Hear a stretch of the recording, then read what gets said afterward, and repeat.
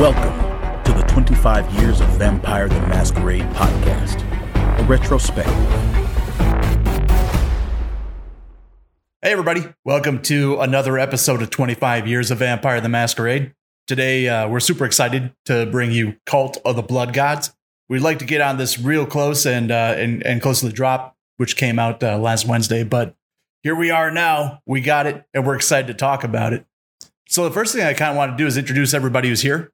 Today we have Brennan, Chris, and John. Hey. Hi, everyone. Hey, everyone. And I, of course, am Nick. We're once again without Bob. He's off on vacation. Don't worry, folks. He'll be coming back shortly. But I guess I kind of want to jump right into the book. Did any of you guys get a chance to read the opening story? We did. Who wants to take lead on that one? Brent, I see you opening your mouth. You're up. Yeah, you start. Oh, you want me? All right, fine. I'll jump on that. So the opening story, I can't even remember what they called it. Oh, yeah, just another family dinner, right? Because, you know, Clan of Death, of course. Giovanni, they're all one big happy family, right? So this it's just another family dinner, right. Sir. Oh, yeah. So they kind of, I looking back at it, I guess they kind of like throughout the story, they had flashbacks to like previous scenes or something. When I read this, I had a very like Pulp Fiction vibe going on, right? Where they jump between different things. Yeah. So it starts out with what I assume is actually the family reunion. It might not be, but there's this woman, Maria. I can't remember her surname. She is a Pisanob, but it's not. Mm-hmm. That's not her surname in it because she's like Ibarra is who she introduces herself as. Yep, that's true. And she's at the family reunion and she's sitting down. She's talking with her girlfriend, and then she strikes up a conversation with Puttanesca, and then she looks across the room. And there's a harbinger of skull and like a big black sweater that starts like kind of apologizing, but not really apologizing to a Japanese Giovanni over in the table. And he kind of bows and you're like, what is happening here? Like there's a very awkward situation, right? And then the backflash or the flashbacks are her. It's actually really tragic. It's her not getting to her sire's haven in time enough to save him. And discovering that her sire was killed by the Puttanesca, which leads her on like this short mini noir investigation of, all right, the Puttanesca are like, you know, they're shit kickers, right? They're head bashers. They're not smart. They couldn't have found his haven. Who's doing this? So there's a scene. I know someone told you. Just so it goes back to the dinner. She's talking with this other Puttanesca and her girlfriend. And then another flashback happens and she's torturing a harbinger of skull completely, showing that she can she can act like a normal human when she wants to, but she's like the undead version of Count of Monte Cristo is what she's become. Oh wow. And then it ends with a big reveal. I'll let you two talk about that, you two, DJ and John, because I actually don't want to spoil this for the listeners, because I actually like that little twist at the end. But I think if we were getting as close as possible to it, it's a good story leading up to, like, as you were mentioning, in a Tarantino-ish type of way, just those flashbacks getting into it. But it gives you a better idea, I guess, of what's currently happening with the Hecata as a whole. Primarily because you have an elder's point of view that they are all banded together, these bloodlines, Clan Giovanni, or what was Clan Giovanni together. But it doesn't mean that they're all about it. There's internal strife. There's still bad blood, quite literally, between all of them. And seeing this come to fruition is a game within a game. So I thought it was really cool to see how it played itself out, and it gives me inspiration to see what would happen next. But I thought it was a cool story. Agreed. And I really enjoyed how, like, throughout the entire, first couple pages of that short story, how there's this theme of, like, everybody's got problems, right? There are all these trials and traumas going on with all these different clans, and they're all coming together, and they're going to try to put that aside. But this theme of conflict is actually one that kind of creeps in through a lot of the other parts of the book itself. And this is a really good kind of tease that you get. So again, great story, I thought, as well. Awesome. So we did something a little bit different with this than we normally do because we have so many people on here. What we decided to do was was cut the book into different chunks, and each one of us took a deep dive and focus on each of those individual chunks, and the rest of us are getting our raw reaction to it. Kind of as people are talking about it. So to kind of start it off, the book breaks into several different areas where it talks about basically the rise of different cults and religions and things like that. It starts talking specifically about Clan Hakata in a couple of different places and mortal cults, and then basically how you can start building your own cults and how the Hakata react with Oblivion. And they have sections in here for bloodlines and lore sheets, but also at the end they have a mini chronicle you can run, as well as a bunch of other plot ideas and things like that to go over. So to kind of kick us off, I want to send it over to you, John, so you can start talking about these rise of religions. All right, so chapter 1. Chapter 1 of Cult of the Blood Gods does a really good job at just like giving you an idea of kind of what these cults do and how they behave in the actual game itself, right? So much like some of the other books that they've put out before, especially like the Guide to Cam, the Guide to the Anarchs, especially, where they just have a bunch of tales that kind of give you an idea as to what's going on in the game world itself. This is the same idea, right? So you don't get any crunch in the first chapter, but trust me, there is a lot more crunch later. But that's good. I don't need crunch. Fair play. Right. And so for those of you that are like huge fans of just story and theme, like chapter 1 will have you hooked. And it pretty much is a bunch of tales told from different kind of groups' points of view. You've got the Caitiff, you've got the Anarchs, you've got Cam, you've got everybody coming together and giving you an idea as to, from their perspective, what is it like when these cults begin to pop up, right? The first story is actually one from the Cam perspective, which I really enjoyed, because I know when I read the guide to the Camarilla when it came out, I was so thrown for a loop when they started talking about this like church of the elders popped. I'm like, what is this stuff? Like, this is not Cam related. What are you doing?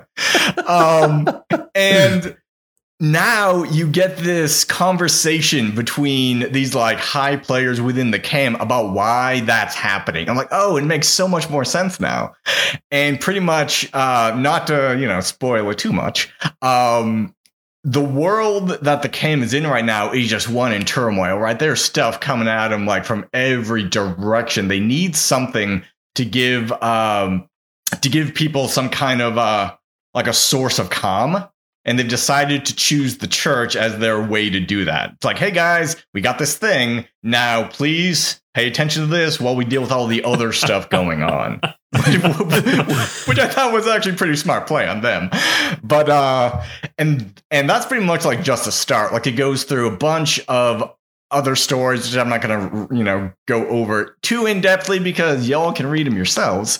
But I'm just going to share the one that I enjoyed the most and then like drop it off to you guys to see if anyone's like jumped out or used like, whoa, shit, that's a real good story. There was one that was told from the perspective of, it was an interrogation, right? And they had some unnamed kindred there, and it was members of the Second Inquisition, and they grabbed them, and they were doing all of these tests, and just the way the story is told, it's pretty much showing how inhumane the humans are being to this, because they don't view them as a person anymore, right? They're a thing. And they're just doing all these tests, all these things to see how they react. They'll make a note like, oh, it's crying. That's interesting. I didn't think it could cry. We're like, oh, damn. And it just gets worse from there. Which is pretty trippy, because you expect that to be from the kindred you're playing, not necessarily the humans. So that was a pretty cool little switch there. I keep stabbing this one and it yells at me. I don't understand why. Exactly. Let's be real though. If you found what you know is a talking corpse, how much could you poke it before you started caring? That is true. Who knows? But the story ends in a really interesting way. And it kind of brings in the kind of cult part of the book in a really kind of surprising way, which I thought was pretty cool. Right on. DJ, lead us right into the next section. So our next section, chapter 2, is about kindred religions. This is going to be your meat and potatoes for the most part, folks. The stuff that you'll definitely look at here are the main cults, starting off with the Ashfinders. So the Ashfinders end up becoming this cult that primarily speaks about many Duskborn, or what you would consider your Thin Bloods, being the primary focus of it. They talk about how this new drug is kind of going around, Ash, spelled with an E at the end because it's cooler that way. Yeah. But what ends up happening here is that there's an entire conspiracy regarding the fact that there's a forward-facing institution, the Cinder Institute, which is how they try drawing more people into it, right? Pun with names, but they try drawing more people into it. It draws your New Agers, your yogis, people that are into the experience itself. What makes it devious and insidious, though, is that these Ashfinders are these like Thin Bloods, the way that they get their highs. It only applies to them. Any other person like taking this particular drug, it doesn't do anything to. But for these Thin Bloods, when they take the drug, it's them living out the memories of other vampires. But what is this drug? Ooh. What is this drug, you might say? It must be made from the ashes of a dead vampire. Of course. Dun, dun, dun. Yeah, and that's exactly what it is. So, drama. In order to circumvent diablerie, because they even know that it's a bad idea to diablerize vampires, they just get some ashes, mix them all together for the most part, and just snort it, take it whichever way you want to, boot it, and lo and behold, memories galore. I actually like that. I like that idea. That's pretty cool. That sounds like vampire milk blood, but all right. I guess it fits the thing. What is milk blood? What is milk blood? Milk blood? It's like, you might have to edit this out of the podcast. I'll be legit. Milk blood is there's a lot of heroin addicts. Well, after they shoot up, they'll actually extract some of their blood, and it'll be a little milky, so they can save it for later, like if they run out or in order to trade it. Also, in some shitty situations, whenever their friends OD, they'll also take some of their blood because it'll be, stronger, and then they'll take it or save it for later or sell it. So that's called milk blood when you do that. And that just sounds like the vampire version of that, except with memories. Wow, that's actually super interesting. Whereas that's a word for it. Don't try it at home, kids. Yeah, definitely not. Please don't do drugs at home. Yeah, don't do drugs. Don't do drugs. But what it does do, though, is that starting off with this particular cult, it gives you an idea that all of them have a level of complication and the definite darkness that comes with it. The level of maturity, and we should probably have stated this in the beginning, but now coming into it, these cults are no joke. These religions, quote unquote, are definitely not a light theme to approach. If anything at all, one of the things I could definitely let you know from experience and having read this section is like each one of them adds that really good personal horror to it, because everyone has to cling on to something, and you'd be amazed at what they do. So with these new, these Thin Bloods, they're all about that ash, and it's always about continuously following it through, trying to get more and more and more of it. And what's even worse about it is that it's all like part of a scheme with Dr. Mortius, who happens to be a Tremere coming out of Milwaukee, one of Carter's children. And it's him just testing stuff out, going like, hey, I'll give you some of it, make a blood sorcery out of it. You figure it out. Let me just distribute it out into the streets, and let's see what the young kids are like nowadays. And it is, it's a thing. The child of Karna, the one that like freed a lot of the Tremere, used his newfound freedom to become a drug dealer? He's experimenting on his great works. Yes, I was about to say. All right.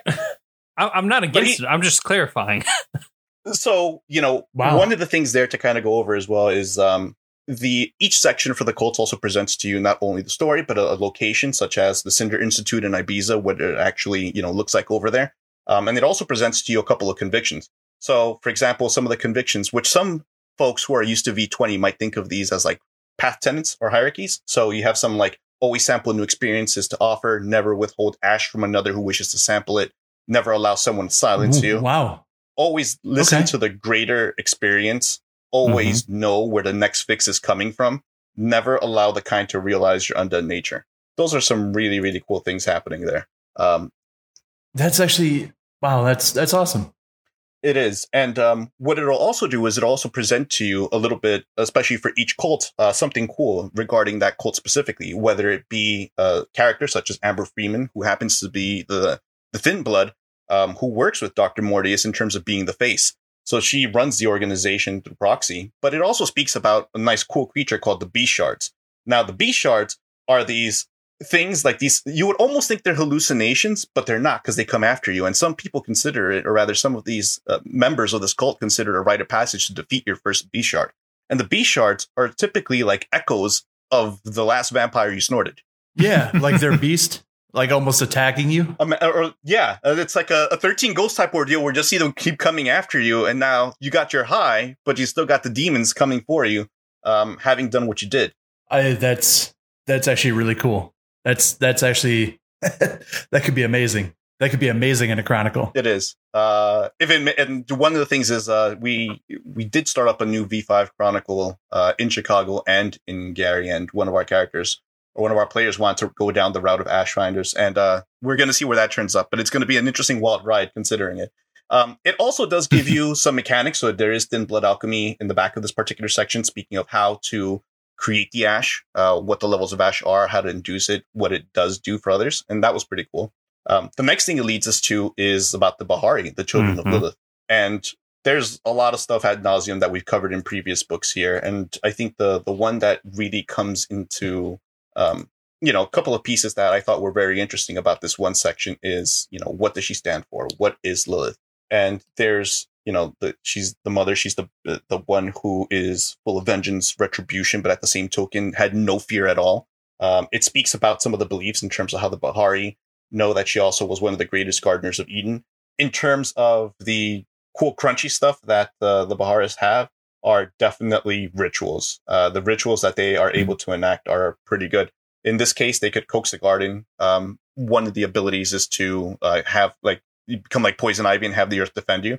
They also have one other ritual that they do have is Eden's bounty. This particular ritual, the ingredients are a dead body, a living tree, one fresh apple, and one rotten apple. Oh, I like that Before one. taking guesses here, you can only imagine where this is going to go. But the TLDR of it essentially is you grab the dead body, you place it up against the tree. You got to fit that fresh apple in its mouth come hell or high water. How you choose to do it is on to you. Put the rotten apple in your mouth, and once it's actually complete, the body gets absorbed into the tree. Everyone within X amount of miles from you just bleed out into the ground, and it develops into the rotten apple, and you just soak it all up. And everyone just feels... How awesome is that? This is one of the coolest... I just jumped to it real quick and skimming it. This is one of the coolest things I've ever read. You glossed over something, but I want to hammer in the brutality of this ritual, right? It's a corpse, right? But it's like you got to fit it in the mouth. If the apple is too big, literally hammer it in, dislocate the jaw, rip open the throat and shove it in there. It doesn't matter as long as it fits somehow. I'm like, what? It's a dead body. Who cares? Let's talk about all the people who have to bleed into the ground for 20 miles around you. Well, you. yeah, there's that too.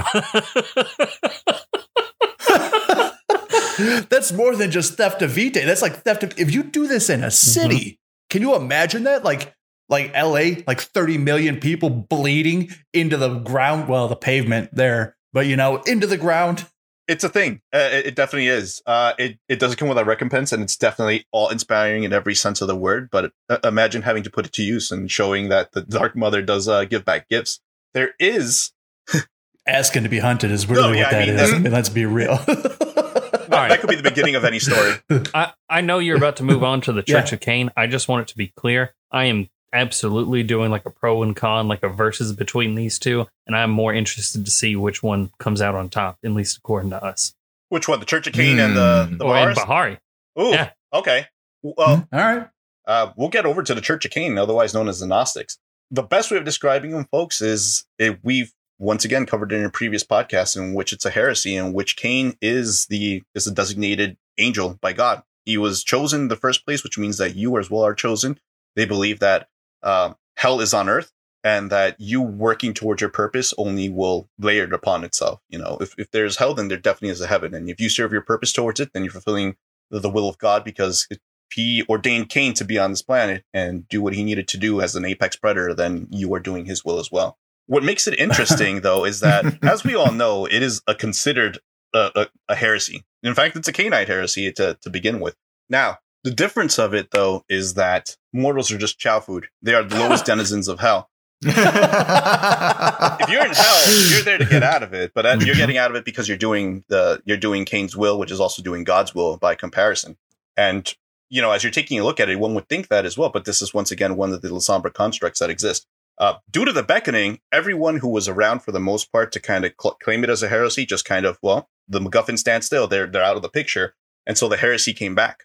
And it ended up working. Why? Because many Canaanites who don't have the ability to figure out what it is that they are more comfortable understanding, well, if Cain's an angel, then I'm not that much of a monster, am I? Or if I am a monster, then I have a place, which means I don't have to worry about my humanity eroding if I just act in the will of God, who happens to have chosen Cain, as his creature, as his angel.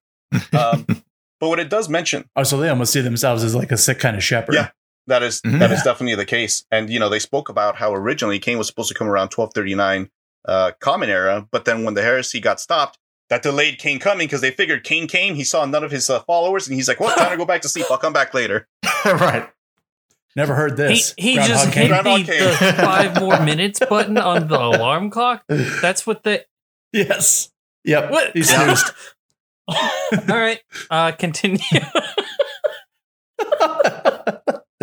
I'll be back in like 600 years. Guys, do it right next time.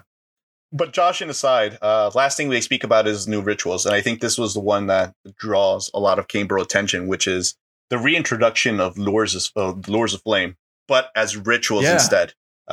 It gets brought back in this particular case, and specifically for the Church of Cain, because of the fact that they do get over their fear of fire. And so the command of fire is very strong. It comes in the form of 3 levels of this particular ritual. We could start saying with the beginning one, assisting you with being able to defeat Rachek. And the highest level, or the third one that is introduced, which is a Crescio Ignis, which is pretty much dousing your arms in blood and setting them ablaze and using them as weapons. That's old school. That's direct out of thaumaturgy from the Dark Ages. I mean, it functions slightly differently, but the heart is there.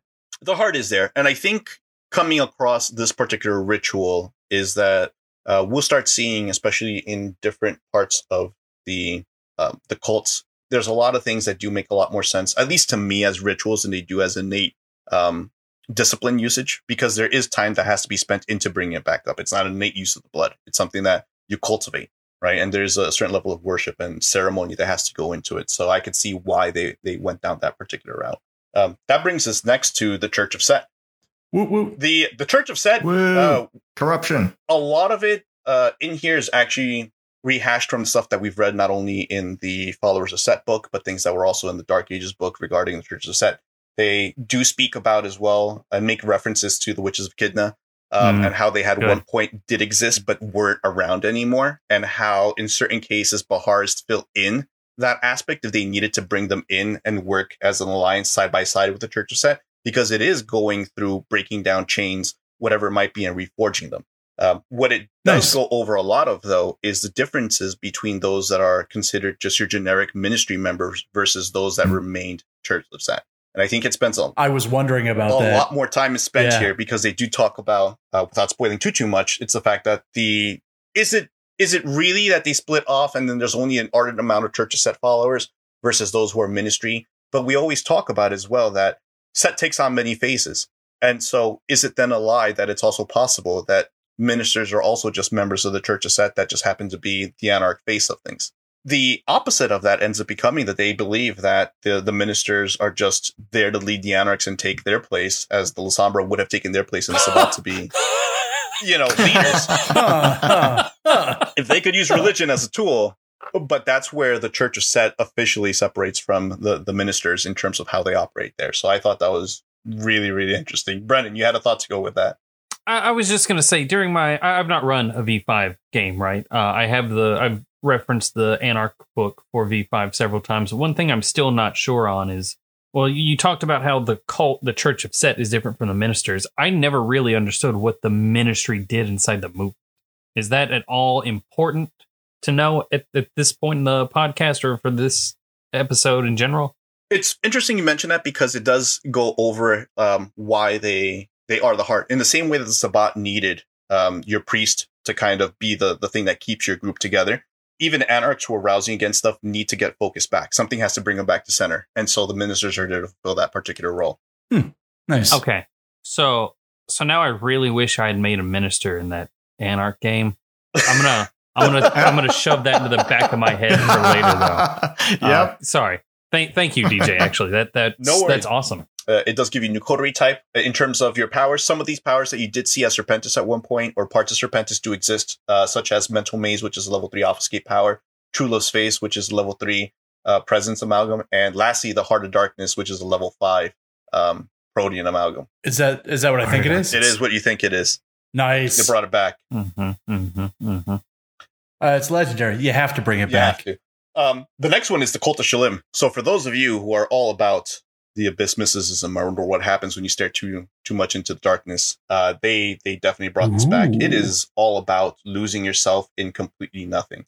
The best line here that I could read word for word is the Cult of Shalim preys on the fact that in the most unusual way, the agents pride themselves on uncovering the great loves of a person's life, small joys and bonds that make the reality bearable, and they call upon those things into questions, exposing their temporary nature and sever them, leaving the target in the productions, leaving no choice but to accept the central doctrine of the faith, that reality is suffering. In some ways, the Cult of Shalim resembles the ministry in their methods. Oh, so Yeah, Nietzsche. right. The difference is the ministers in the Church of Set wish to replace the void with faith, whereas the Cult of Shalim only cares for the void. Nothing replaces it. It's just all going to be dead. That's messed up. Isn't Cult of Shalim first reference in Chicago by Night? It is. Yeah, it is. It is, because they reference the rabbi in there, and they also have a lore sheet for it, but they go into a lot more here. The best way to kind of describe it is to say that one of the cool parts is even Malkavians know that something's wrong with this. In the presence of Malkavians who are taking a look at other, wait a minute. like other Shalamites, they know that something is inherently wrong. In fact, one of the most profound things that they mention is the symbology for the Shalamites is the cutout of a person with a hole in the middle. And whereas most people think it's depressing to just see like this hole in the center, the Shalamites are like, take away the person and you don't think of anything negative about it because you're too busy. You understand that without there being the person, everything's where it has to be. So that was really, really cool to kind of pay attention to. Two things of the Shalamite convictions: never allow yourself to celebrate life. Yeah, because it's all going to die at some point. Yep. There's completely no point. It's got to go away. But We're nihilist Lebowski. we're nihilist Lebowski. We care about nothing.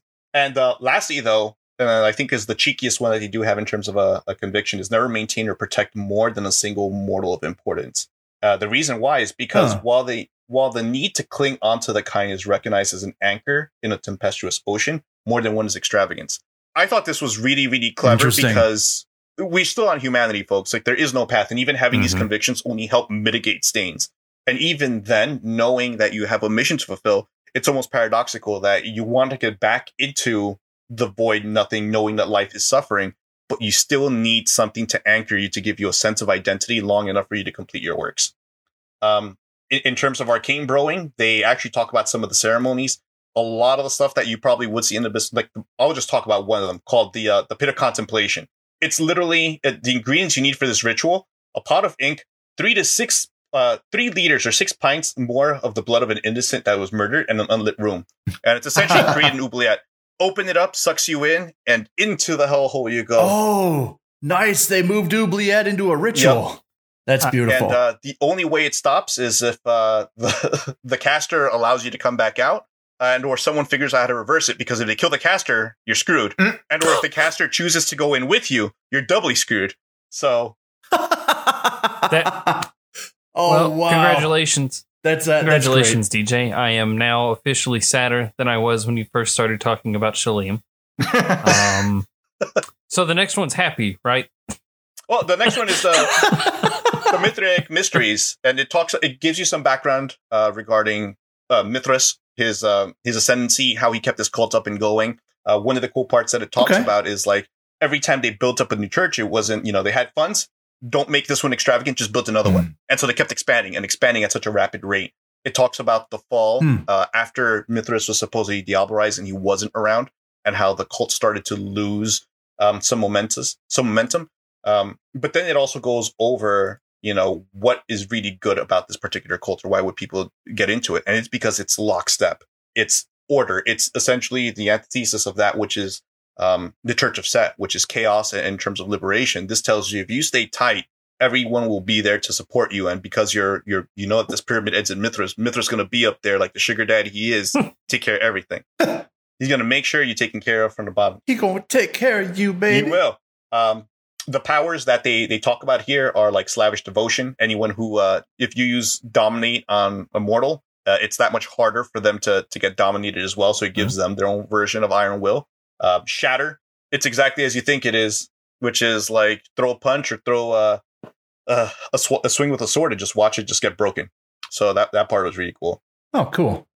Next, we get into the Nephilim, which is the children of the angel. And this one was a little bit interesting, but I could see where... of course they would have this in here. So, kind of to give some interesting tidbits about here, we know that this is about Michael from Constantinople. We know that he had a particular dream, and sometimes some people can't let things go. So his children weren't also able to let things go either. The short and sweet of this is his children, even up to 3 steps removed, have potent ass blood. So much so that you even drinking from it makes you that much more beautiful. Even Nosferatu drinking from it become a little bit less uglier. Doesn't mean they shrug off their curse completely, but it does make them a little less uglier. So when you know that drinking straight from the tap gives you benefits, you got a lot of people who be about that as well. Their main goal is essentially just bring back beauty into the world. But they're so aloof about it. And it's crazy because they just don't care about anything else but that. They built their entire cult on the backs of everyone, even the Nosferatu. The Nosferatus are literally the base, with the Nephilim being all the way at the top and everyone in the center being pillars. Then it goes into a couple minor cults very, very quickly. There's the Amaranthans, which are essentially named after the ancient warrior Amarantha, who was the first victim of Diablerist. So this cult just kind of bands together, and what they do is that they murder Diablerist. For the most part, they're left to exist because, hey, if you're getting rid of Diablerist, that's fine by us. So most domains actually let it happen. Yeah. There are the Cleopatrans, which are your Nosferatu who still want to bling up and look great about it. And whereas you might think like, wait, but how is this a cult outside of just Nosferatu wanting to bling up? There are stories that they dream of a beautiful naked figure that comes across them and pets them and gives them reassurances. And so the fact that they all have this vision makes you wonder, what is it? Is it really Yima, who was the one who originally supposedly got cursed the worse than Obsidian? Or is it something else? Or maybe a Toreador playing a trick? No one knows yet, but that's how cults go. You really don't know till you get to the top.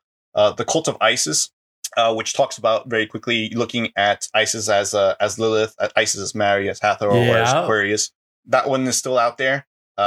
The Eyes of Malachi, which is a little bit bizarre because it talks about Lilith embracing Malachi, who was like sibling to Malkavian, and how they have their bouts where they just start going to murderous rages and or acting outside of it. But they're like, oh, you can't blame us. We're the Eyes of Malachi. That one kind of threw me for a loop. So it said Lilith embraced him. Like Lilith, the just not vampire? Yes. Well, the Bahars believe Lilith was the progenitor, right? As well, right? So it's one of those things that's thrown up in legend. Could be true, could not be. It is.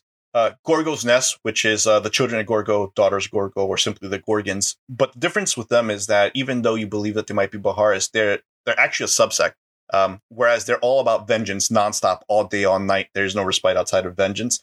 What it comes down to is there was a conflict between Gorgo's Nest and Bahari. And at one point they were like, nah, we ain't about this, and just completely split off. So that is what makes them different. So seeing that subsect is good. Last one, I believe, is the Hijos de Sea, which are the children of sea, a cult that exists primarily in Peru and Bolivia, speaking about these moon-like entities that exist. And their whole goal is to leave this world to enter the other world that's just full of moon. What makes it nice and quirky, though, is that they'll have offerings that are left like cigars, drinks, etc., and they'll bring it down to these skeletons inside this cave. But when they come back up, the offerings are gone. So what's actually down there? Not too sure. There is the sons and daughters of Helena and the Menelaeans. The short version of them between both of them is it's people they just jock riding on names, using their names to kind of push forward on the sons and daughters of Helena, whereas the Menelaeans were all about Menelae, but then they found out that freedom that they were looking for, that understanding, really wasn't what it was because they were still being blood-bounded and or directed by Menelae themselves. One True Way, Christian conversions. Hey, here, this is how you get to Golconda. You choose to be in it, cool. And like New Age hippies, for lack of a better term. And the servitors of Irad, who are, let's fight all day, all night. And if there wasn't a fight, we could fight for fight is fight. For fight. Yeah, I got some comments about them when we get to their lore sheets, but that's for later in the cast. Yep. Also, I am slightly disappointed that the One True Way is not a Mandalorian cult. So, man, I guess I'll pick it up because in the next section, we start talking about the Hekata specifically. Mm-hmm. And there's some very interesting things that's happening here. Like, for one, the Hekata are still completely independent, right? So all the groups came together. Everybody went through their ordeals, and suddenly they all banded together and said, "All right, we're all together as a family, but we're still not getting involved in anybody's stuff." And the trickiest part about this is the elders don't feel the beckoning, which I guess you'd kind of have to do because some of them are so old that a lot of these lines wouldn't even exist if there was a beckoning, right? Because they'd just entire mass exodus. Mm-hmm.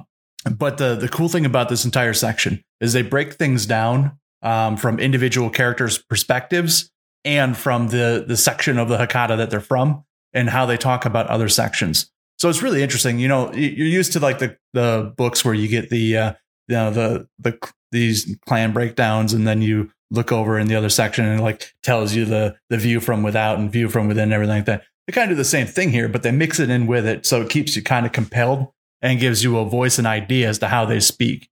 But the first one comes through with Akori Giovanni of the Familia, is simply the way he calls it. You know, and they talk about the Giovanni section of the Hekata, and we all remember them as the Jovians, you know, the master manipulators of coin and spirit. But the thing they introduce here, the idea they introduce, is that they view Augustus as a failure of the clan. Now, for those of you who aren't familiar with what happened in Begga's Jihad diary, there was a bunch of Harbingers of Skulls who assaulted the Giovanni estate in Venice, and during that assault, Augustus Giovanni disappeared, and the entire store of spirits that they'd been collecting, the ghosts of the dead they've been tithing for 500 years, erupted and exploded out, and were set free.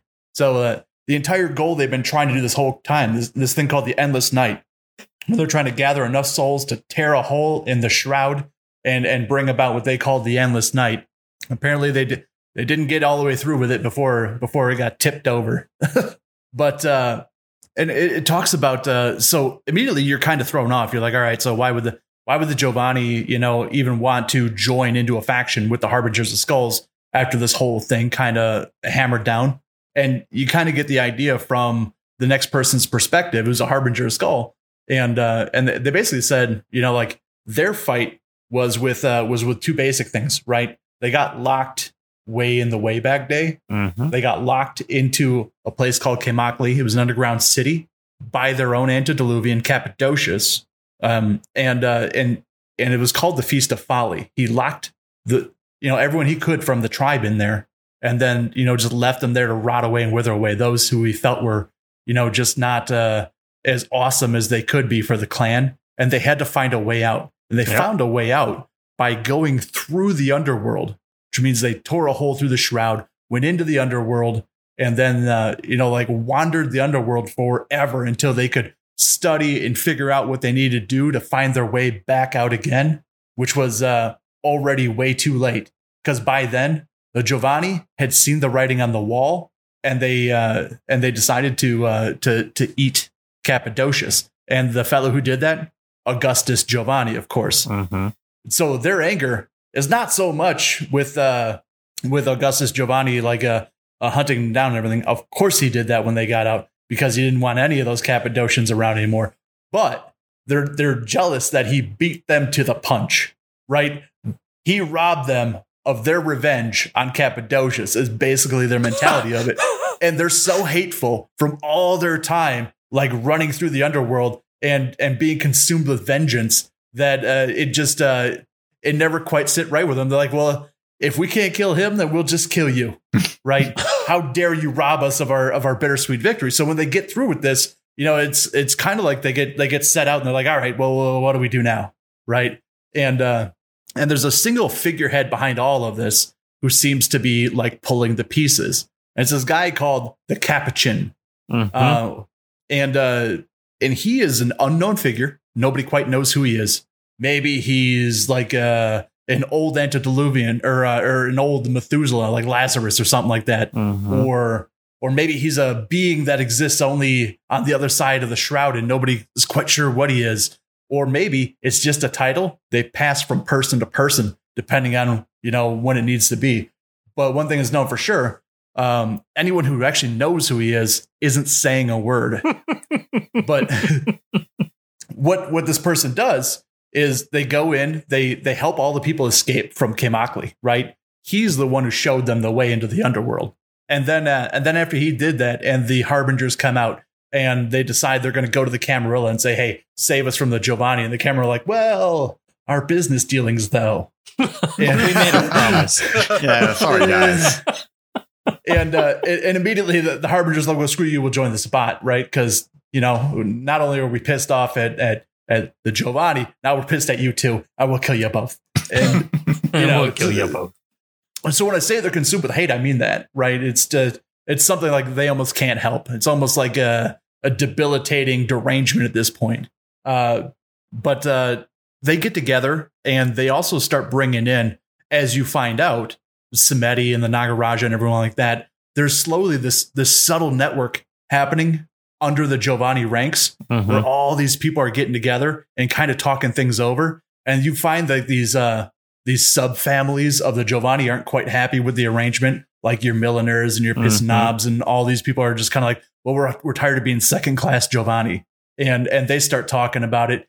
And lo and behold, at just the right moment, the Capuchin arrives, and he just says, "Hey, well, I've got a solution for all this disrest. What if we all just stormed Venice and killed Augustus Giovanni?"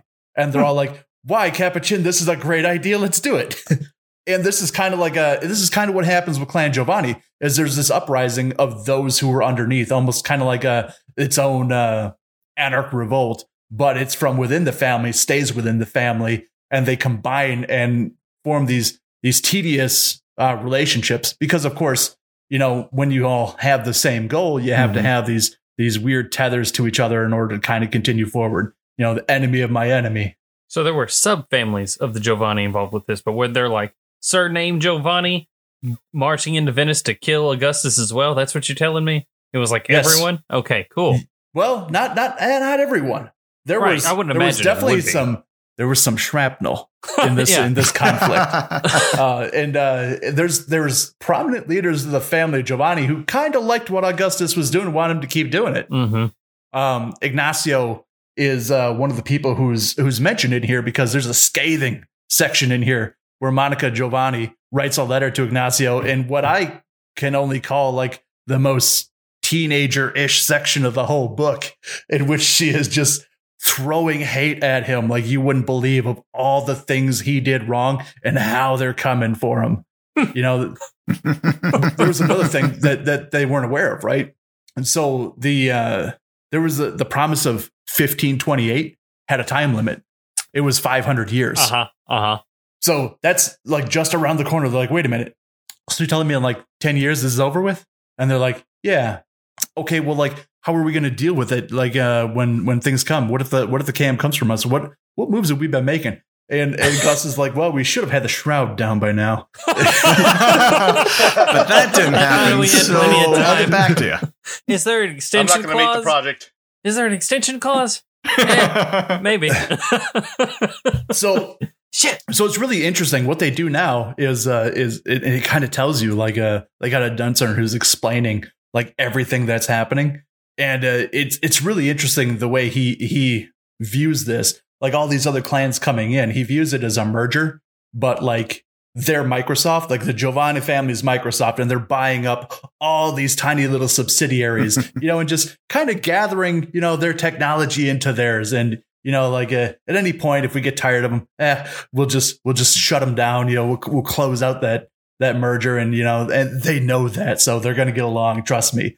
But the rest of these people are kind of like, hey, the Giovanni, they've got a great face. They've got great relations with all these other sects, and they've got a good business model running. So we can just put our product on top of that, and it kind of works out. It's interesting that way. So the immediate question you have is like, well, what do the skull monster harbingers do now? It's interesting you should ask. They wear masks. Whoa. So you're telling me the clan that likes to wear masks is wearing masks now, huh? Yeah, still. Nice. But Yes. it's not just any mask. The masks are important. Oh, no. They are But that's fancy for later. masks. Yeah.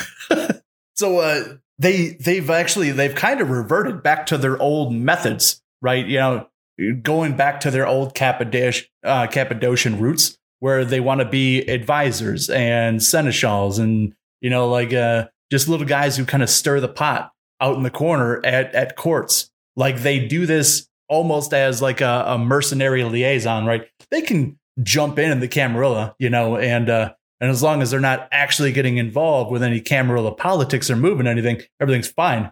But that's not to stop them from pulling somebody out of the side and be like, hey, what'd you think of that domain over there? So, you know, I heard the Annex were looking to take a move on it. Maybe you want to do something about that. How can they be effective at that job when they look like a corpse and have like a doll mask They on their wear face? a mask. They wear a mask. You can't They're have a pretty. mask covering like your skin and bone arms, like literal skin and bone arm. Hey, you can wear a turtleneck too. All right, but to be fair, there's Nosferatu and Elysium, so Yeah, I'm Right. exaggerating a bit, but What really kind of like got me excited was the Samedi, right? They joined in as one of the other top 3 in this section, and their kind of focus here is not to treat spirits the way that the Giovanni always have, where the Giovanni's like, I've got your fetter, now you're mine, do as I say. By the way, show up here next week with my envelope. Otherwise, you know, instead the Samedi are kind of like, hey, have some whiskey, have a cigar. Mm-hmm. Hey, do you remember those cool stories we told about you the other day with the kids? Oh yeah, man. Hey, you want to show me around the underworld? And the spirit's like, yeah, bro, cool. I think you're awesome. And that was great whiskey. Yeah. And so it's kind of interesting. They have this ability like to let the Loa ride them, I guess the best way to say it. yeah, that's You know, to kind of possess them. And you know, as long as they treat the Loa right, hopefully the Loa will treat them right while it's taking control of their bodies. yeah. I mean, that's like a large And not practice in eating- voodoo. So Not like eating their touchstones, you know? don't eat Chrissy, that one. you look tasty today. But we get other people in here as well, right? So obviously the Lamia come back, right? As we've seen. So There's excited Bahara's about the cults. Lamia. I'm sorry. Oh, I'm a where- big fan. Where were they? They Where were were dead they for for like 500 years? 200 centuries. Sir, they were literally gone, right? It says they were wiped out, just gone, wiped out. Except And not really. And then, like out of nowhere, it seems like Lazarus embraced somebody at the last minute who went into hiding for a long period of time, came back out, and decided to reintroduce the clan. Listen, it's a lot of shrouded in mystery. We don't know what happened entirely, but that's basically the gist of it. I see the confusion in your face. I see it. I just have to say, they painted the Lamia like they're the 47 Ronin, right? Their masters We're all died, going down together. And then 500 years later, they synced up like, you're coming to kill Augustus Giovanni? I know. We planned it. Let's go.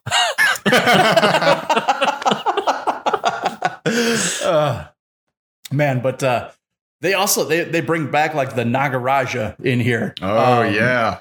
Forgot about them. Now they say there's only like maybe like less than a dozen of them Mhm. in the entire world. So of course your player is going to be one of them. Oh, yeah. Of course. But You're a dozen they, players. your dozen players. And they kind of like eked out their own little section where they just like look for these weak spots in the shroud, kind of, you know, where they can sit as the gatekeepers and defenders, you know, to make sure only let the right ones in and keep the wrong ones out, you know, type thing. I have to go say, ahead. I liked the reasoning for why they showed up to the family reunion. It's just a snippet. I snuck out. I saw they're like, yeah. So we lost our home. Something. we used to live in the city in like the Shroud, and it's not here anymore because there's a big storm that just like washed it away. Y'all wouldn't know anything about that, would you? And like, there's maybe 12 of us, so can we get like a couch maybe? Yeah, there's supposed to be some familial hospitality, right? Can I crash on your couch? Right. But I guess, with the Hakata, as much as some things change, the more they stay the same. So we still have an Anziani, right? Still at the top, still kind of running things. But now it's not just Giovanni, right? They got a bit of everybody in there. There's a super elite club that nobody knows about. It's very hush hush. Only people who know who's in it are the other people who are in it, right? And we call them the 1444. What? Right? Oh yeah, the 1444.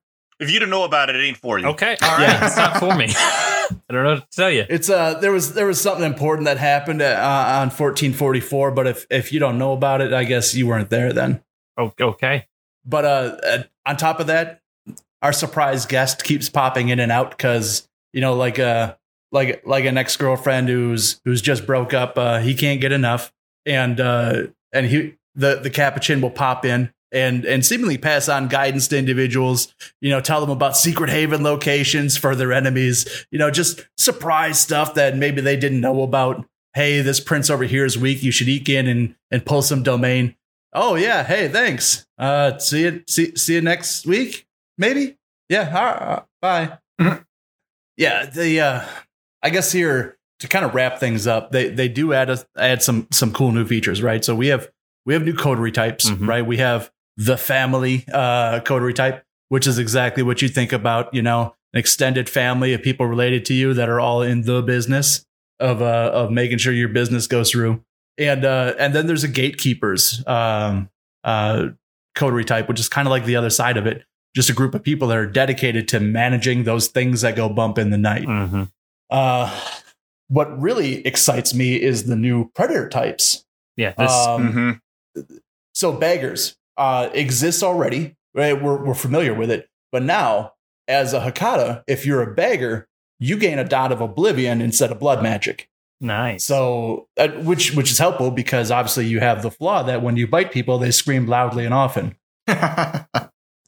So begging kind of works. There's also another one, the extortionist, and I'm not sure where they got this idea, but it's essentially somebody who, through power, influence, and maybe brutish strength, convinces somebody else to fill a bag for them every week when they come around for protection. This is for the Luca Brazzi of Hakata, right? But to me, that is a great concept. Just the extortionist feeding type. I thought that was hysterical and awesome. There's also grave robbers, which are oddly enough people who don't feed off dead bodies, as the name would suggest. Instead, they go to those who are mourning dead bodies and feed off them because they can't get enough of that sweet, sweet melancholy. Grief is tasty. Some people just like being sad. So they're like, wait, are you saying they're Will Ferrell and Wedding Crashers? Yeah. Wow. That's exactly what they are. Only they bite. Oh, before we close the page on this chapter, I do have one last question for you. Do they answer why they changed the name to the Hakata? Well, if you ask Lord Roger de Camden, he will tell you that if you think Cappadocius was the actual name of the founder and that the clan's original name was Cappadocians, you're a fool. And you just don't understand how deep their history goes. Those are just poor slanderous remarks. Of course, it was always Hakata. That's what our original founding was, as Capuchin reminded us. Right?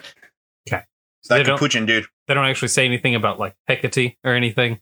No. Okay. Nope. All right. I mean, but hey, we know where that origin comes from, right? In the Greek mythology. Look it up, bro. Yeah. Fair enough. All right. I'll pick up this baton. Baton? All right. Is that what they have in relays? I've never ran a relay. But anyway. It is a baton. We're at chapter 4. If you want it to be. Chapter 4 is over mortal cults. Now, obviously, this is a game about vampires, so it's not solely mortal cults, right? But these are cults that actually bring in mortals. Usually I guess in every situation, it's all like a pyramid scheme, right? There are a smattering of different cults that they really go into detail about.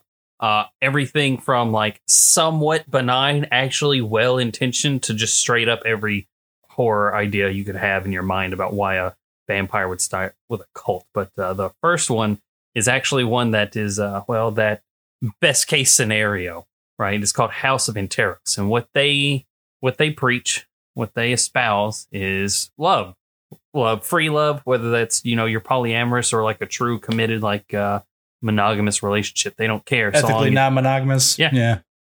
Just so long as you are full of love, that is what they want you to be. But they're all insidious, right? Because like every idea you have for a cult, there's they just draw you into this, right? People who go to like seminars, workshops, all this stuff, keep coming back. They get invitations to deeper and deeper things until eventually they move you into the giant compound in Arizona and you sell all your stuff and then give all the money to them. Right? But tell me what's bad with love.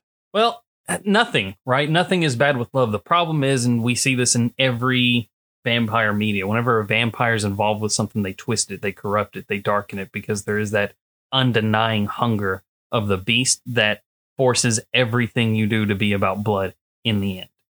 And so here's my question, like more morality wise, that's really interesting, because if you have something against, like, taking blood from somebody who's not willingly ready to give it, what level are you willing to go to make sure they're willing to give it?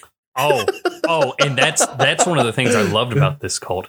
When they first move people into the compound, they'll start doing like, not really bloodletting rituals, but more like, blood play in the bedroom, because it's a love thing, but it's all between mortals, right? So they slowly build that up until, surprise, surprise, the top two are vampires.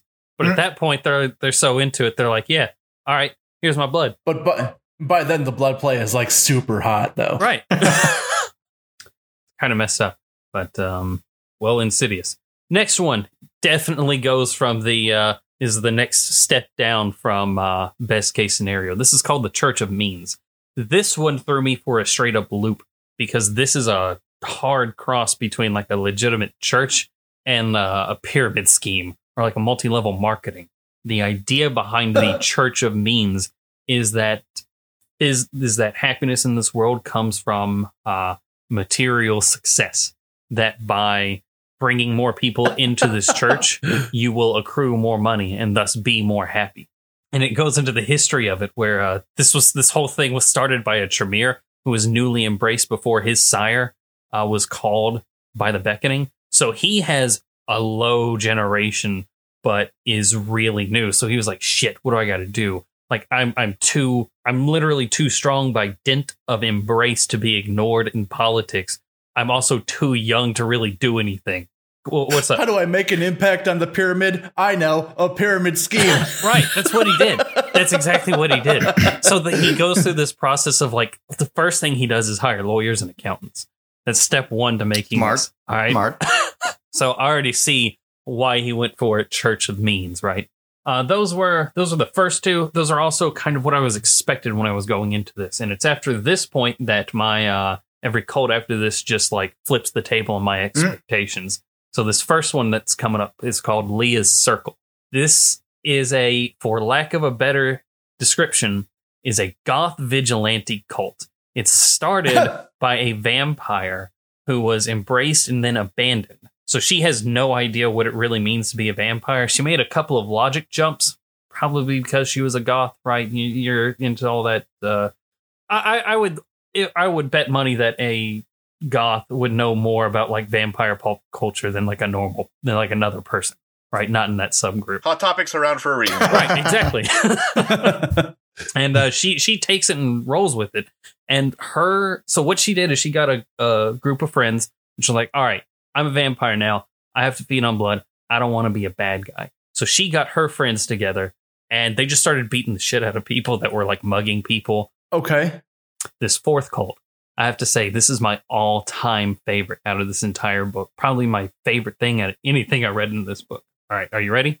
Because you're going to want to strap yourself in. Yes. I'm on the edge. Okay. I'm on the edge of my seat. This is called the Dread Cult of Elagos. It starts out with this, like, Elagos was the individual that embraced Vlad Tepes, taught him everything he knew. He taught the Countess Bathory her ritual to immortality, right? And then after that paragraph, it starts. The first sentence is like, also, none of this is true. It's not even a vampire involved with this.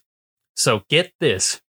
a branch of MI5, right, which is part of the Second Inquisition. Not long after they discover that blank bodies are a thing, they start picking up evidence that humans are willingly helping vampires. I'm like, what's going on? Where's all this? How are they getting all this devotion to them? Because it's not just cash they're being paid with. So they realize that some of these vampires were doing cult-like situations. And my first thought in this situation would be, well, there's already been plenty of evidence of like real-world cult stuff, right? We can just look at that, probably call a sociologist, disguise some words or whatever. MI5's idea, we're going to start a cult. We're going to start a cult and we're going to see how far we can push people. That's what they did. So they founded this entire thing, tricked people into believing that they were that they were serving a vampire. And they would do things like, slowly escalate things, right? That's a recurring thing with cults. Like you might poison a supermarket. You might go murder someone just because we told you to. And then after they did that and succeeded in the tasks, the news wouldn't report anything because MI5 just covered it up on the back end. Local authorities would do nothing. So as this is happening, people are like, holy shit, we succeeded and something's actually like Eligos is real, right? Because it's his evil influence. And at one point it talks about how, all right, we got what we needed. We have all our profiles and this is bad because people will go far. But the project leader was like, yeah, but you know what we should do instead of like turning it off? What's that? We should use them. Vampires use cults, let's use cults. And they were like, great idea, let's go. So they turned this cult that they started that believes they're worshiping vampires into a deniable asset to fight vampires.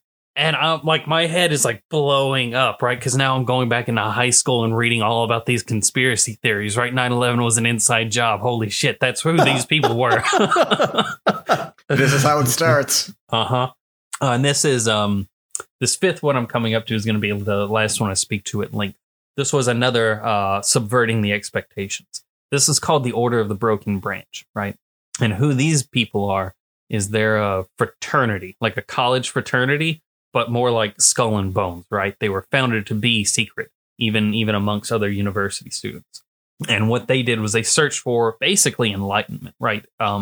They got together, discussed politics, discuss philosophy, alchemy, but in the terms of philosophy, right? And a form of a pursuit of enlightenment. And then apparently, like basically a decade ago, some alumni found out that the Society of St. Leopold existed and asked the Society of St. Leopold, the hunters in the Catholic Church, hey, how can my organization help you guys? And like, I'm glad you asked. We need hunters and we need researchers. It's like, all right, I think I got an idea. So they started sending agents who were young enough or looked young enough to college to join this university. And then they started like taking it over. And you might be thinking, how good are university students at being hunters? They're not. They're not good hunters. They are great researchers, and that's what they use them for. They've turned this fraternity into a giant think tank.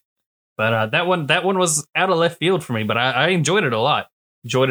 Reminded me a lot more of like, I guess like a hunter group solely made of Velmas. But from there, we're going to jump into, actually, were there smaller ones? Real quick, there was only one small sample cult I wanted to talk about because I thought it was awesome and circles back to something I think DJ was talking about where, let me see. It was the Temple of Endings, which is a cult founded by a Buddhist who was embraced and believes the pursuit of Golconda is another way to approach like Buddhahood. So he's taking all these Buddhist teachings and applying them to his vampire existence and finds it much simpler because he's only ruled by one undeniable hunger. So fasting typically ends bloodily and with a death. However, it's just one step on the path to Golconda or Buddhahood. Can we talk about what kind of a jerk embraces a monk? A Buddhist monk on top of it? I have no idea. Where is this guy's sire? I hope he kicked him in the nuts. Yeah, right. I hope like a Shaolin monk Right. just kicked him in the nuts. I would like to believe that there are some things where a vampire would look at and think, you know what? I don't hate myself that much. I'm not this much of a misanthrope or a nihilist, unless you're actually a nihilist, which would be interesting. But anyway, In chapter 5, this is constructing a cult because, well, that's what this book's about, right? It's cults. Players are going to want to build them. SDs are going to want to build them. There are a couple of things that are there's a framework for building a cult, right? Like, why do they exist? I already mentioned this earlier. These are the big things, right? And really, the only core things you need. You need the doctrine, the singular faith or idea behind why they exist. There's the activities, what they do to achieve their plans. Then, of course, the plans, the goal, the reason why it actually exists and what it wants to accomplish. Now, Nice. this section does go into different parts about a cult. It does break it down. Talks about different rituals to do, different sacraments, why these are important, why holidays are important, which sites to pick up. All that's pretty well laid out and would be pretty dry to talk about. That being said, this is basically a technical manual as to how to build a cult in the vampire game. This is not a technical manual how to build a cult in real life. Though it might work. No, shut up, Nick. Shut up. Try it out and tell us how it goes. It does have some sample cults in the back, and biggest things to mention here are, number one, a slew of example backgrounds for cults, and two, different cult types, which are Yes. envoys. First one of these is called envoys. These are the missionaries. It's why I asked John earlier, like, hey, is that traveler like a missionary or type? Because, well, that's one of the coterie types they talk about here. And the second one is a think tank, right? These Dun, dun, dun. the think tank actually consists of like advisors or researchers, right? These are, well, obviously, right? But their purpose is usually how to solve a specific problem or how to grow a cult. It talks about how in cults that have large group growth, it's usually because of one of these guys. Also, I wanted to say one of the sample cults is the Order of Taweret, which is one of the Church of Set that's really close to Bahari. Right, there's a letter in this where it's actually like a correspondence between a Baharist and a Church of Set. I'm going to call him a minister. About the existence of Lilith and her possibly being Sutek or Taweret. And I found that incredibly interesting. So definitely give that a read if Baharists or cult or Church of Set is something you're interested in. Oddly enough, like one of my favorite things from the later editions of E20, when we were getting the revised editions, they started throwing these weird letters in place, and when we see it all over in Beckett's Jihad Diary, where there's just these weird perspective conspiracy theories that just get laid down and possible contingencies and things like that. Is one of my favorite things to listen to and read on, because to me those are sweet little nuggets in the middle of just what can sometimes be exhaustive reading, but it gives your mind time to wander, and that's always a great thing. Speaking of mind wandering, I bet you guys were wondering when we get to how to make Hecata. Oh, I see what you did Jesus, there. why would you do this to us? I see what you did there. All right, so I'll pick up the baton because it is about that time, folks. Chapter 6, Hecata, probably a big reason why y'all bought this book in the first place. So now you finally get to learn the Hecata clan itself, learn all about their powers, learn who they are, all that good stuff.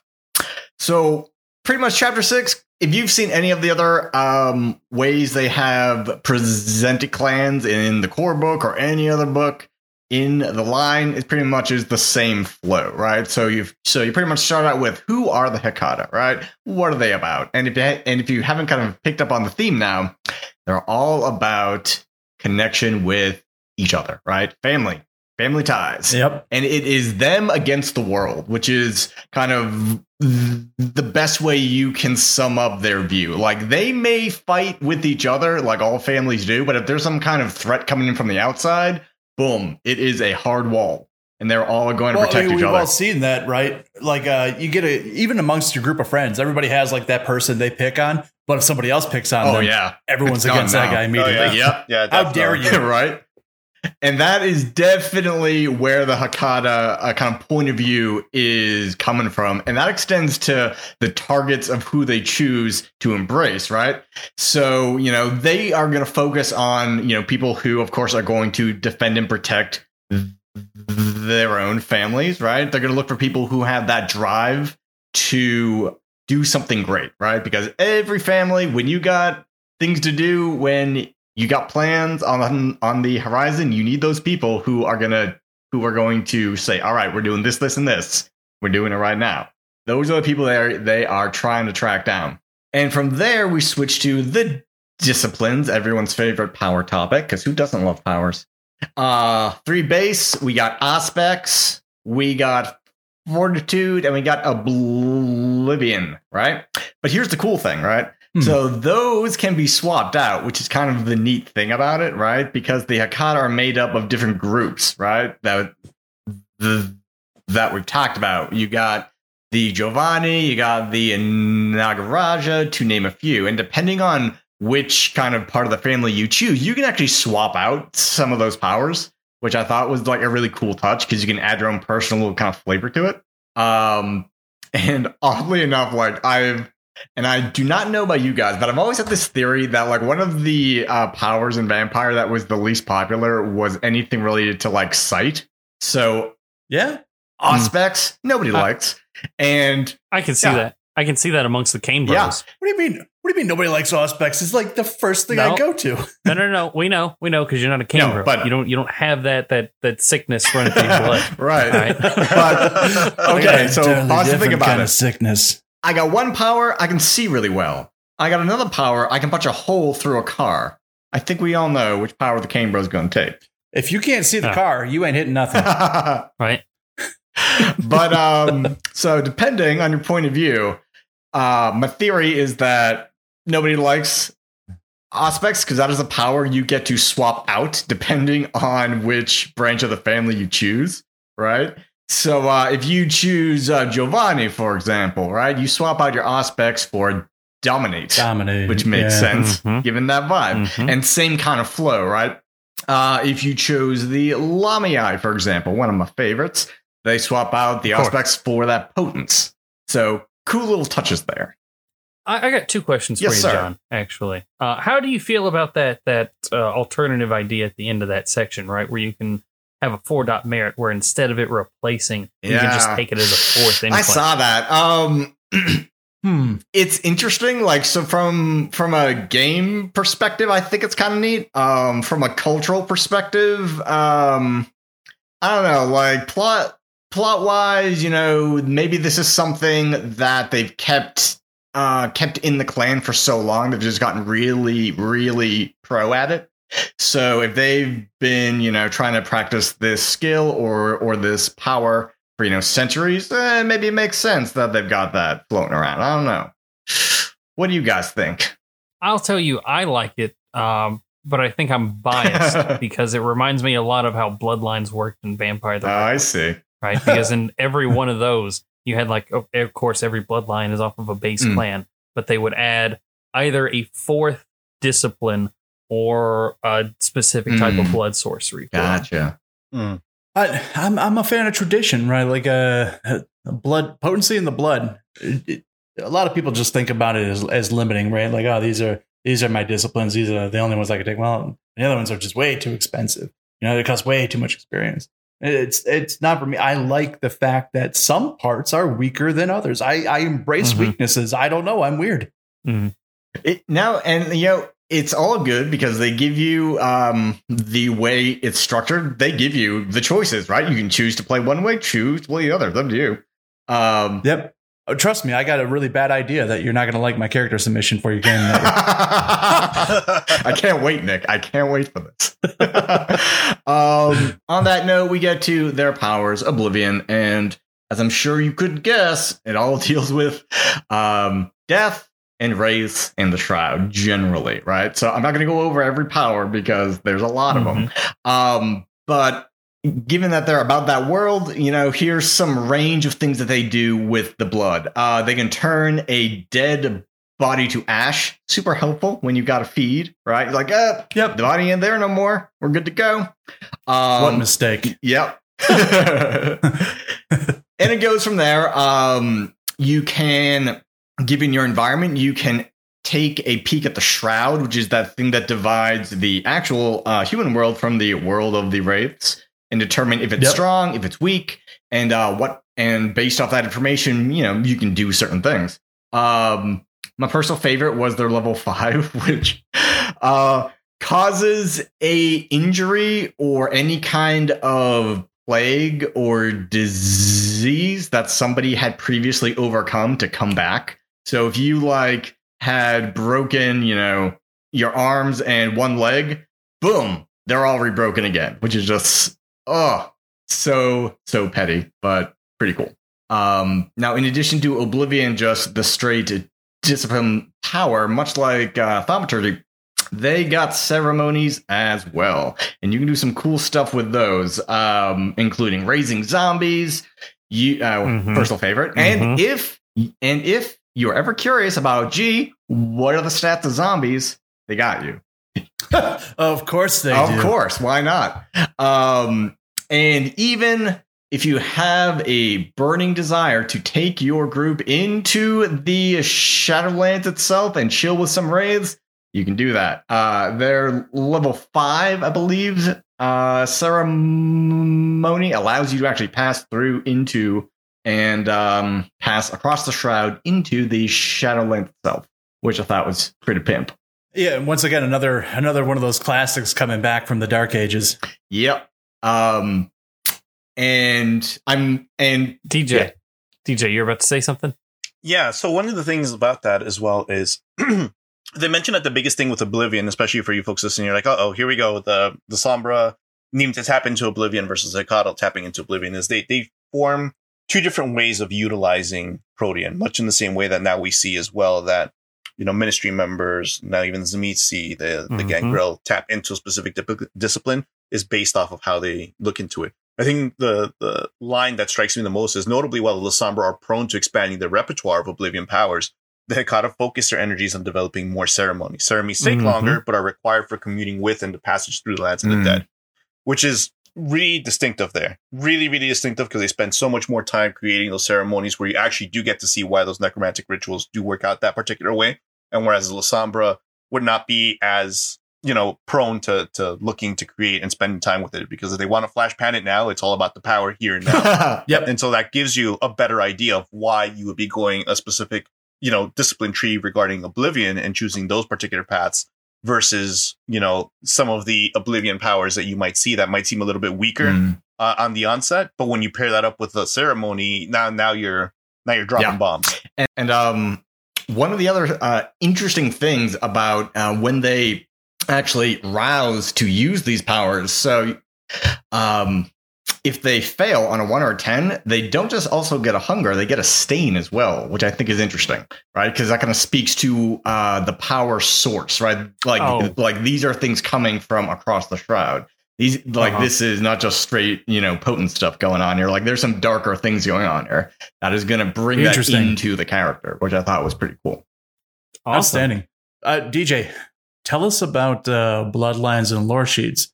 Brian and I, taking a look at this, have been poring over it, and it's one of the fun things here. To start off, normally speaking, the rule in most cases is one lore sheet for most vampires, right? Because you want to take a look at how you don't stack up, and you want to make the story very unique. In some cases, obviously, storyteller discretion will go ahead and change a little bit of it, but rule of thumb is usually one. Because of the fact that most of these lore sheets that you're taking a look at are also bloodlines change over, and you could add that particular lore sheet onto your and to stack up rather. So that was really cool, because then you don't have to be forced to pick out certain things. I also liked how they recommended for the previous bloodline sheets, right? The Descendants of Helena, of Hardestad, of Xavier, all that. They also recommended you apply that as well. So it's good to see that they're retroactive, cognizant of it, right? Yeah, it just became practical. It was just a pragmatic decision to be like, hey, it makes sense. The bloodline shouldn't affect it particularly. However, once again, folks, because we always come across this, and there's even errata for this, those lore sheets don't stack like backgrounds do. So as you start reading them, remember, every one that you purchase is individual of each other. It's a whole thing. Going into it, though, we'll start off with the Bankers of Dunsturn. Besides going into everything, which are the ones that stood out the most for you, Brennan? Oh, man. I got to say, going through these, I liked every one of them. I really did. Dunsturn were always one of my favorites, but going over it, it's kind of what I expected. They're bankers, they're cannibals, their backgrounds, their lore sheets are about cash. that's what it is, right? So my favorite one to read, probably the Children of Tenochtitlan, the Paisanobbs. That was probably my favorite, although it's a close with probably the Gorgons, so probably some solidarity with John there. But the Paisanobbs, because I didn't know a lot about them before this book came out, so I did a lot of back reading, right? And these guys were badasses. These were necromancers, like Aztec necromancers that the Giovanni basically forced to join, and these were the guys that were mostly going toe to toe with the Harbingers before the family reunion, right? Pockley died to settle that bet or that grudge, right? And they even say in that the reasoning is kind of unknown as to why they focused on the Paisanobbs at first. I would think because the Harbingers were Sabbat, and the Paisanobbs are still in Mexico, which is one of the fortresses of the Sabbat, that would have a lot to do with it. But maybe they had something else back there.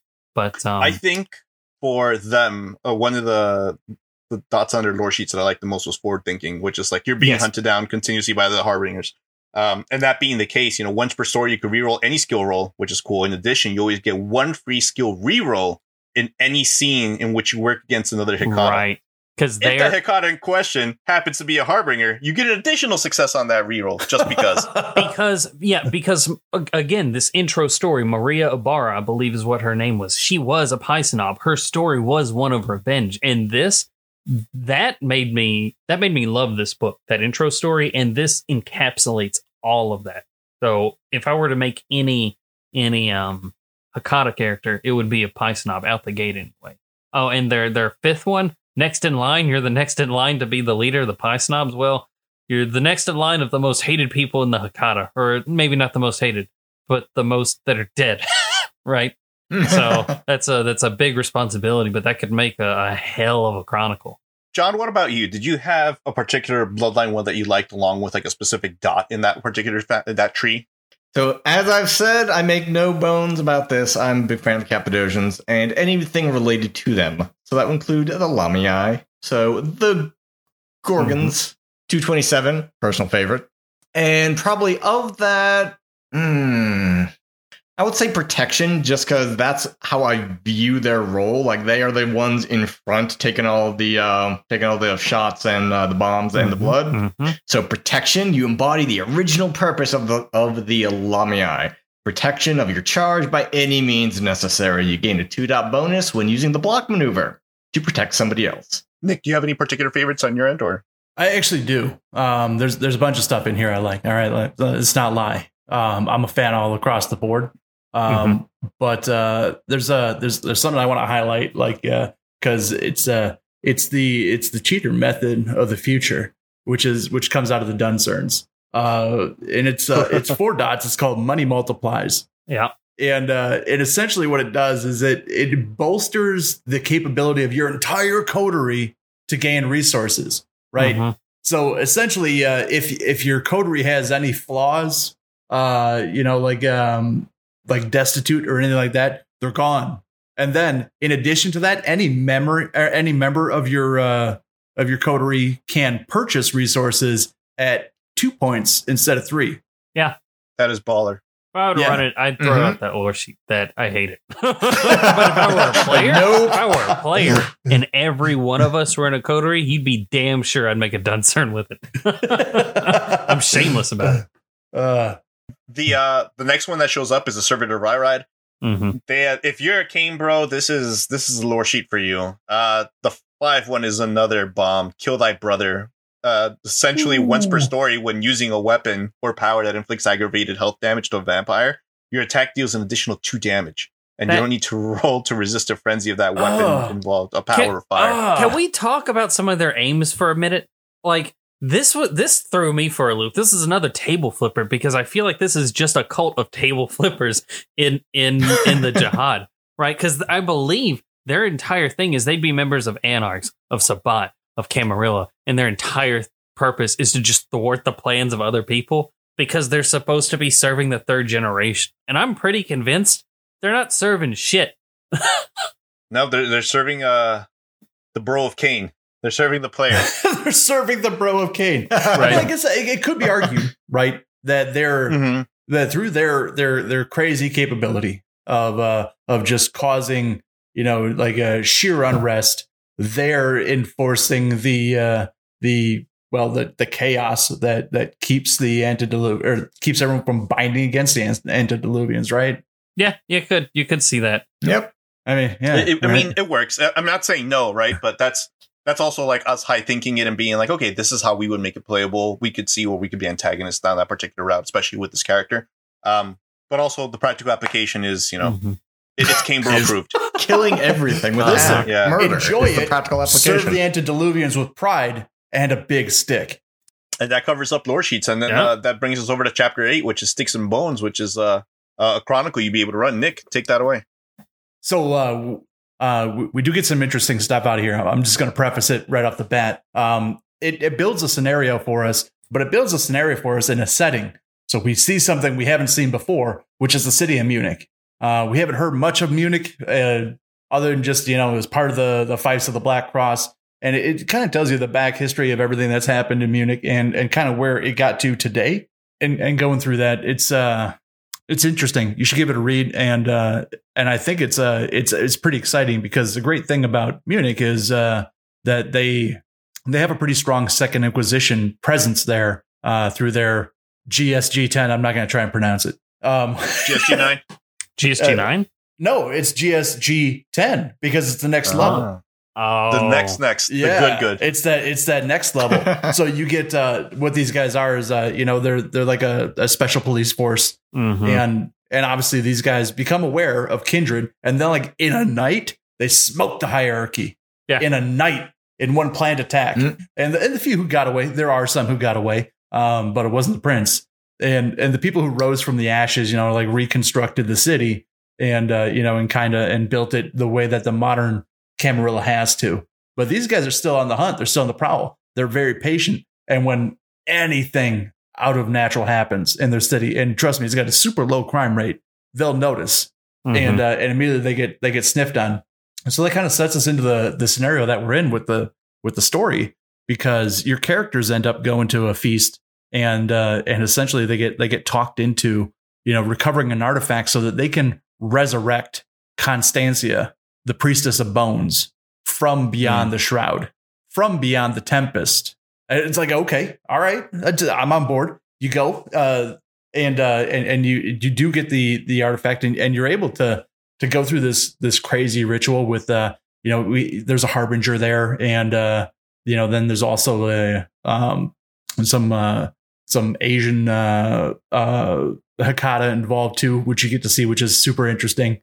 And Hiramoto Asano, that character looks interesting in general. Yeah. Yes, he is. They put a great background in him. They don't use him enough in the story, in my opinion, but the background is great. So if you get a chance, take a look at that.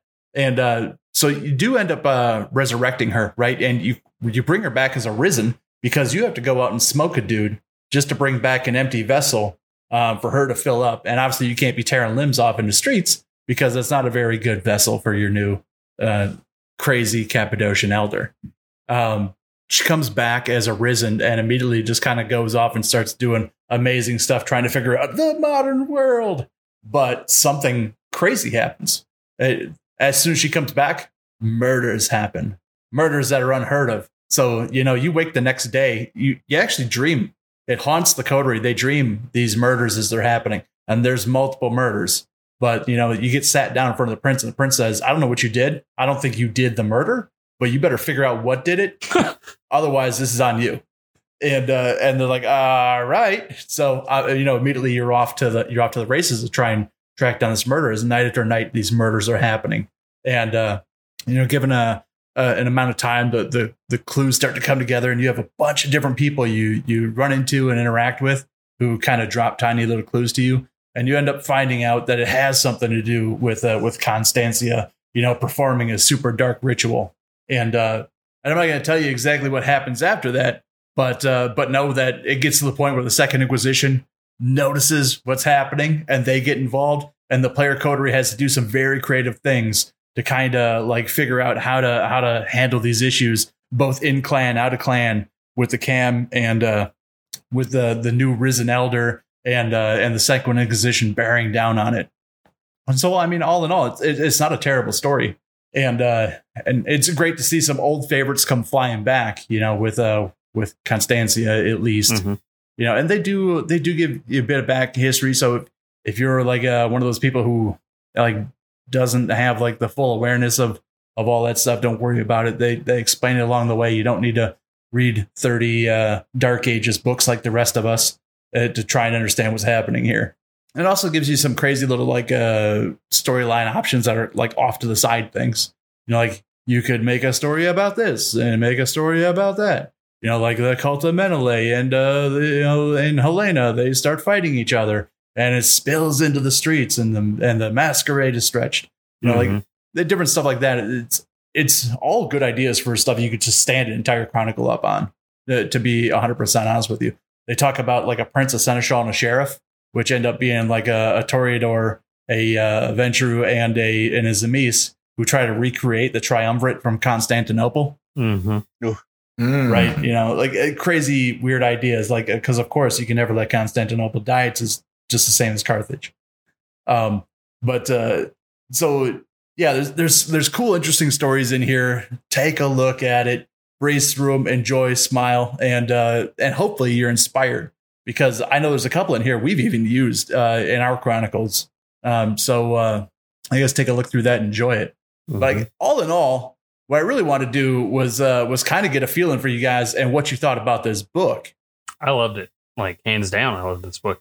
This is great because it cults are always something like they're a scary thing, right? But they're also incredibly interesting. There's a reason why Eyes Wide Shut is such a popular movie, right? And yes. this brings it to the forefront of the game. Goes into things like I like a lot after being exposed like to Sabbat, like especially Baharis, Church of Followers of Set, where a clan I always forgot about until recently, and started reading more and more, especially during the Dark Ages, right? But this puts all of that at the forefront in a modern context. Yes, you guys are fans of Followers of Set, of Baharis, of the former clan Giovanni, right? Or any of its now new members of the Hecata. I would say this is a must buy. Definitely.